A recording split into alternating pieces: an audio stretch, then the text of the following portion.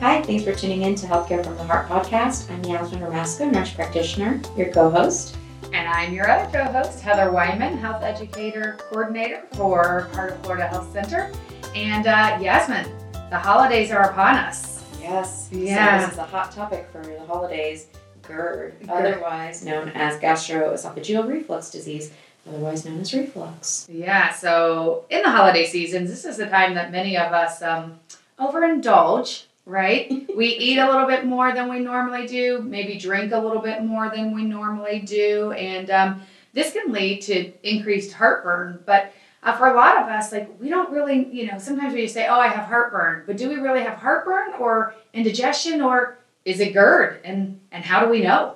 Sure. So common symptoms include the heartburn, belching, difficulty or pain when swallowing, or feeling like food may be stuck in your throat. Cough at nighttime or after meals is often associated with reflux as well.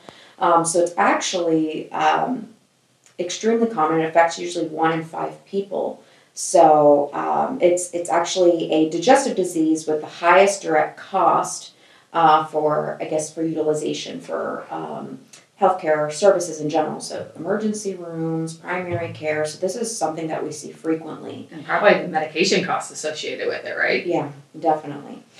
So let me ask you really quick. So heartburn, we get every once in a while, right? Like heartburn is not typically considered a chronic condition until it's GERD. Am I correct in that thought? Yes. So heartburn can be just an occasional, I eat too much red sauce. Exactly. Or too much spicy food, right? Okay. So it's usually a symptom. When it becomes reflux, it's when it's more consistent, right? So usually what we try to do is treat the symptoms first, obviously, but also making the dietary changes. So that's really like our first step, okay? So what are the aggravating factors? So is it because you laid down too soon after eating a meal? Is it because you really wanted those spicy chicken wings? So really the first step that we usually take is the dietary changes. And I know that you see that often as a health education coordinator. I do. And food journaling is key in that matter. Because sometimes it's certain foods, but sometimes it's the fact that we've eaten certain foods too often or too much of that food at one time. So there are, several things that lead to that exactly. For our patients that are listening, so they've been taking Tums over the counter. It hasn't been working. So now they are seeking treatment. It's a daily medicine, correct, that they would take for GERD?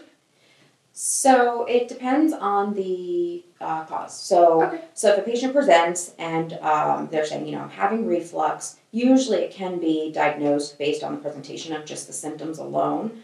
But if it's recurrent, we may still recommend diagnostic testing. So if it's associated with any pain or if there's any weight loss, usually we would take it to the next step and go to an EGD or, where you like a scope, right? With the specialist just to make sure, because there are other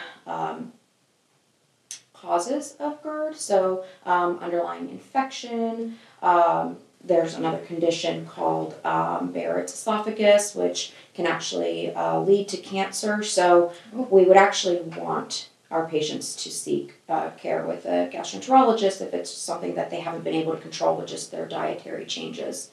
And then if they do have infection, treating the underlying infection, there's something called Helicobacter pylori, which usually the GERD can resolve if we treat the infection, but they would still need to proceed and have more diagnostic testing done if that were the case.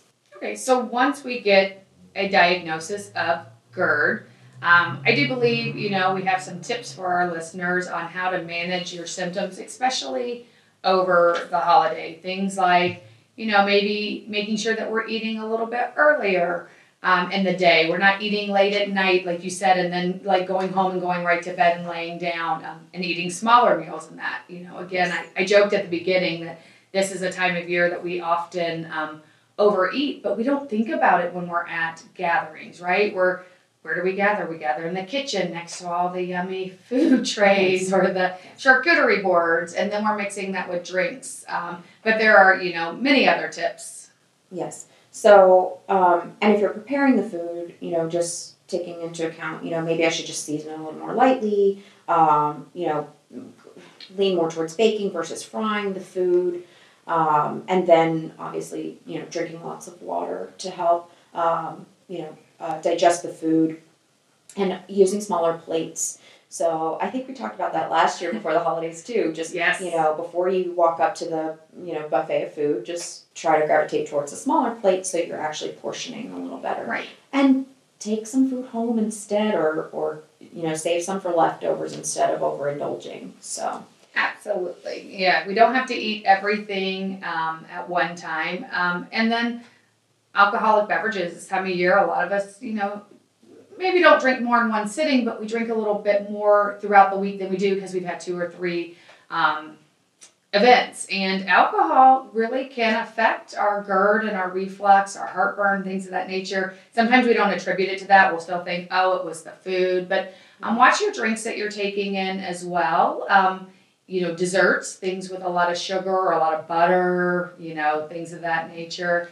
And then the acidic foods, of course. So if you're mixing a drink with orange juice or tomato juice, things of that sort. So treatment options, like we talked about, the lifestyle modifications are important, but then also medications. So there's medications available over the counter, Tums, Pepcid, those sorts of medications. But of course, if it continues, then obviously you want to seek medical advice and healthcare, treatment options. So another thing just to touch on again, if there's any severe weight loss that's concerning, and then of course nausea, vomiting, definitely seek treatment as soon as possible. Chest pain can also indicate acid reflux as well, but of course if someone's experiencing chest pain, we always want to tell them to first rule out any cardiac issues and go to the ER or hospital for evaluation. But if you're having chest pain and they've ruled it out and they've told you it's indigestion / GERD, that's something you don't want to experience all the time. So I think a lot of times we're resistant to get on medications for something of this nature because we think, again, we've just been trained, it's just heartburn, it'll go away. Right. But again, this can lead also to erosion, right? Erosion of the esophageal lining or ulcers. Esophagitis, ulcers. Mm-hmm. So it is really important that you manage GERD. Again, not just your typical occasional heartburn, but true GERD. You want to make sure that you manage. It does affect over 18 million diagnoses of GERD are made each year. So that's a lot of us out there. And like you said before, it's one of the highest costs, direct costs associated with a digestive disease. So it's really important to learn about. You can Google GERD Awareness Week, and that will take you to one of our medical sites that can give you some more information on this. If you think that you are suffering from GERD, as Yasmin said, then you should reach out and speak to your healthcare professional. If they want to talk to one of us, Yasmin, what's the number they can reach us at? Our number is 352-732-6599 if you'd like to get scheduled with one of our healthcare providers to discuss your symptoms. And don't gobble till you wobble this season. Make sure that you take care of yourself, and we will see you. Happy holidays.